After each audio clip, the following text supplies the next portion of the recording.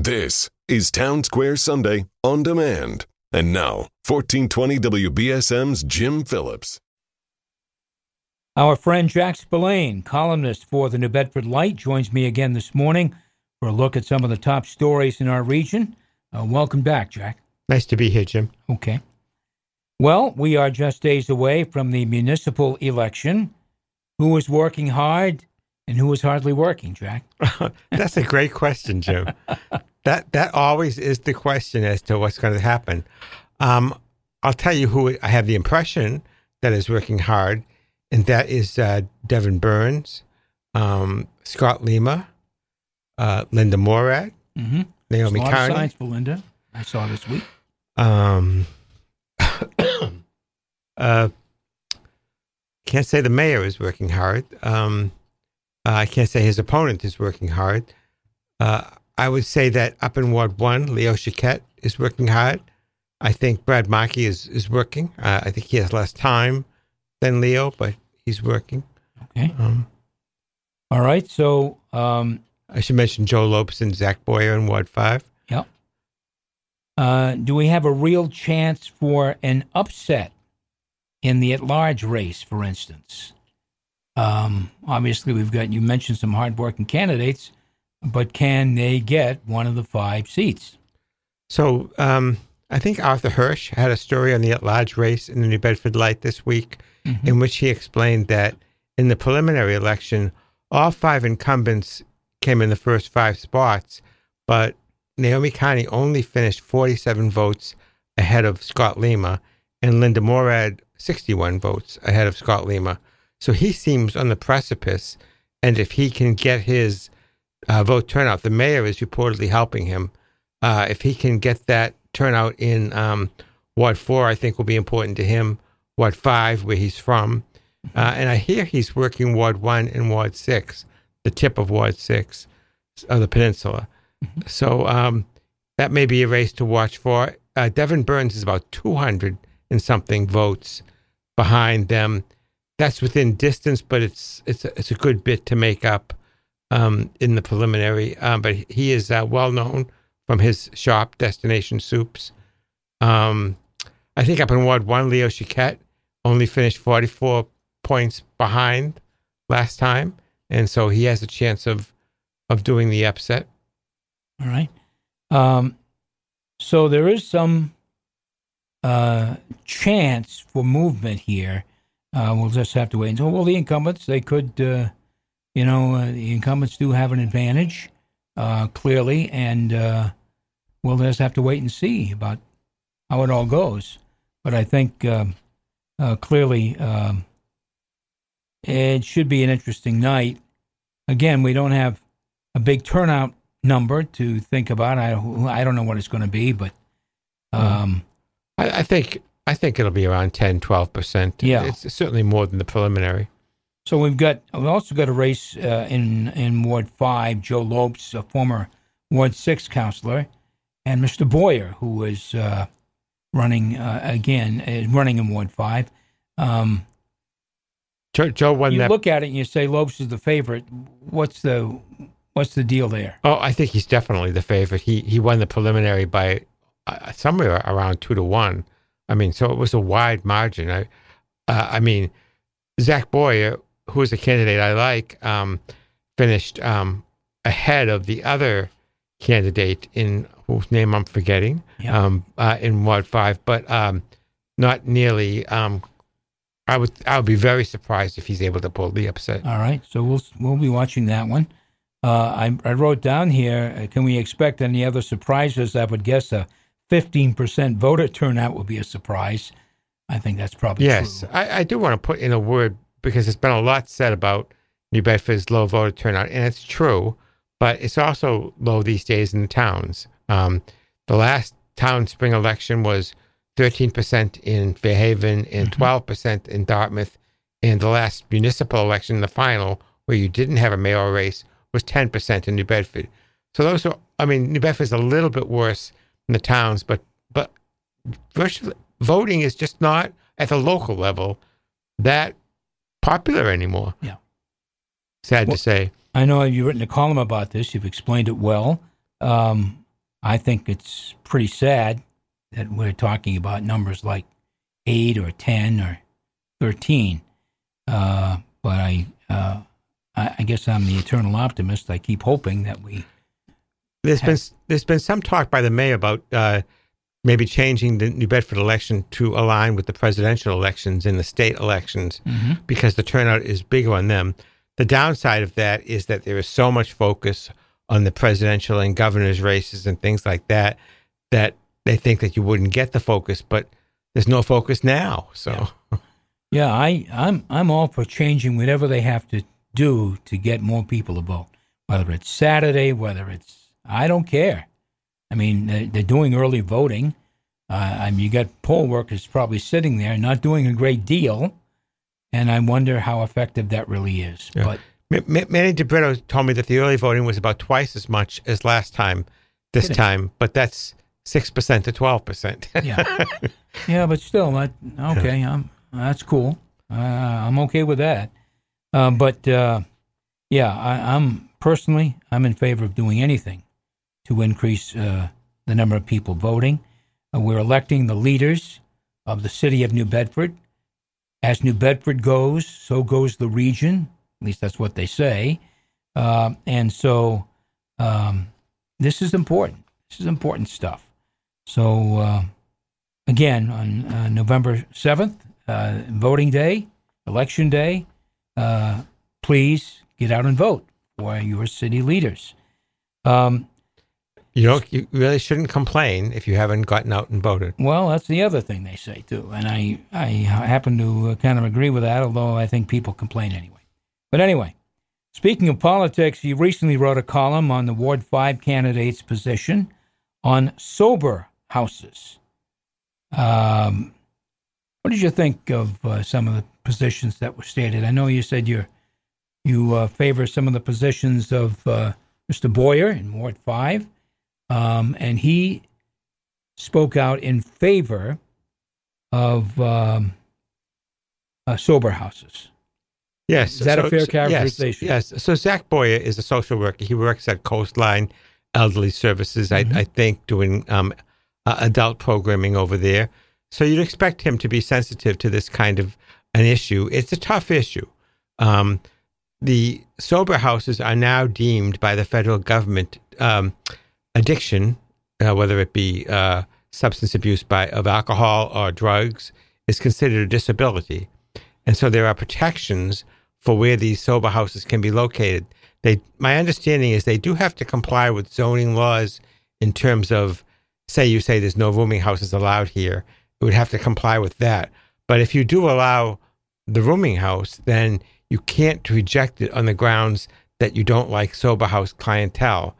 The sober house clientele, if it's well run and they're checking people who relapse and all that, they can be okay. But if they're not well run, Councillor Markey at the Ward 1 debate the other night said that in his ward there are some that are well run and some that are not well run. And if they are not checking, you have situations like people are drinking in public, littering, worse, making noise. And so it is a nuisance that the neighbors should not have to put up with. So I think the people in this very affluent neighborhood around Dash Street and Moreland Terrace, where some of the most well-known politicians in the city live, are understandably very concerned about this house on Ash Street that has sat vacant for decades because it's a difficult lot. It's a massive mansion on a lot that doesn't have a backyard. It has a side yard, but I can see it being redone as maybe 4 condos, and some neighbors have told me that they would accept that, but it's a single-family residential neighborhood. But there does not appear to be anything on the New Bedford books that prevents them from going there. Now, the owner has said maybe he'll do something else after this outpouring of opposition came. But I just want to make the point that I admired Zach Boyer's courage in saying, this is an illness. We need to provide care for these people, and it's not fair to take the position that the care will only be done in low-income neighborhoods. There are reportedly 10 to 20 sober houses already in the city. We don't hear about them because the neighborhoods have not mobilized the way this neighborhood has. They are doing it on the basis of it's a historic district, but I haven't heard anything about him wanting to do something to the history of the house. And Mr. Lopes didn't come right out and say he opposes sober houses, but how would you characterize his stance? Well, I thought Joe took a very reasonable position. He said he has some experience with them when he was the Ward 6 counselor, and if they're well run, they're well run. But if they're not well run, they really can be a nuisance. And you can have a situation where the only check is a nonprofit volunteer check to see that they're doing the drug testing, they're doing the alcohol testing to make sure that these facilities are being well run. And it's not really there's no really strong government oversight. And he said that he's going to lobby the legislative delegation to change that. I think there are federal laws involved, so he may have to bring in Keating. All right. So you're listening to Town Square Sunday. I'm Jim Phillips. My guest, Jack Spillane, columnist for the New Bedford Light. You can read Jack's work and much more at newbedfordlight.org. Overdoses in New Bedford continue to be a major concern. In fact, the Light reported recently that New Bedford residents die of overdoses at twice the state rate, according to the latest figures from 2022.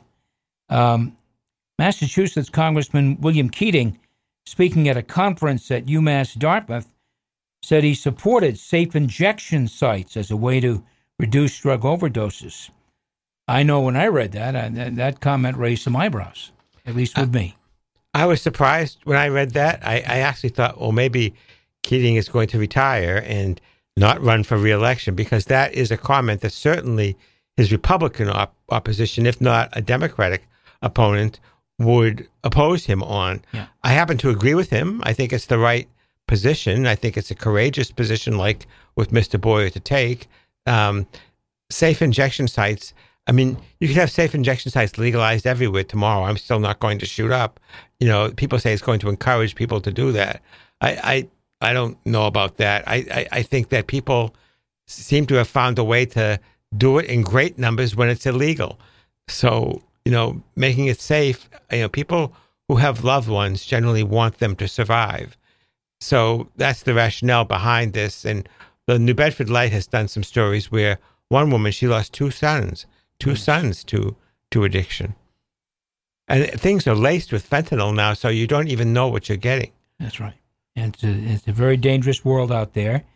Of course, if you thought citing a sober house in a residential area was hard work, wait until you try and cite an overdose prevention site, because those are going to be, I think, harder to cite.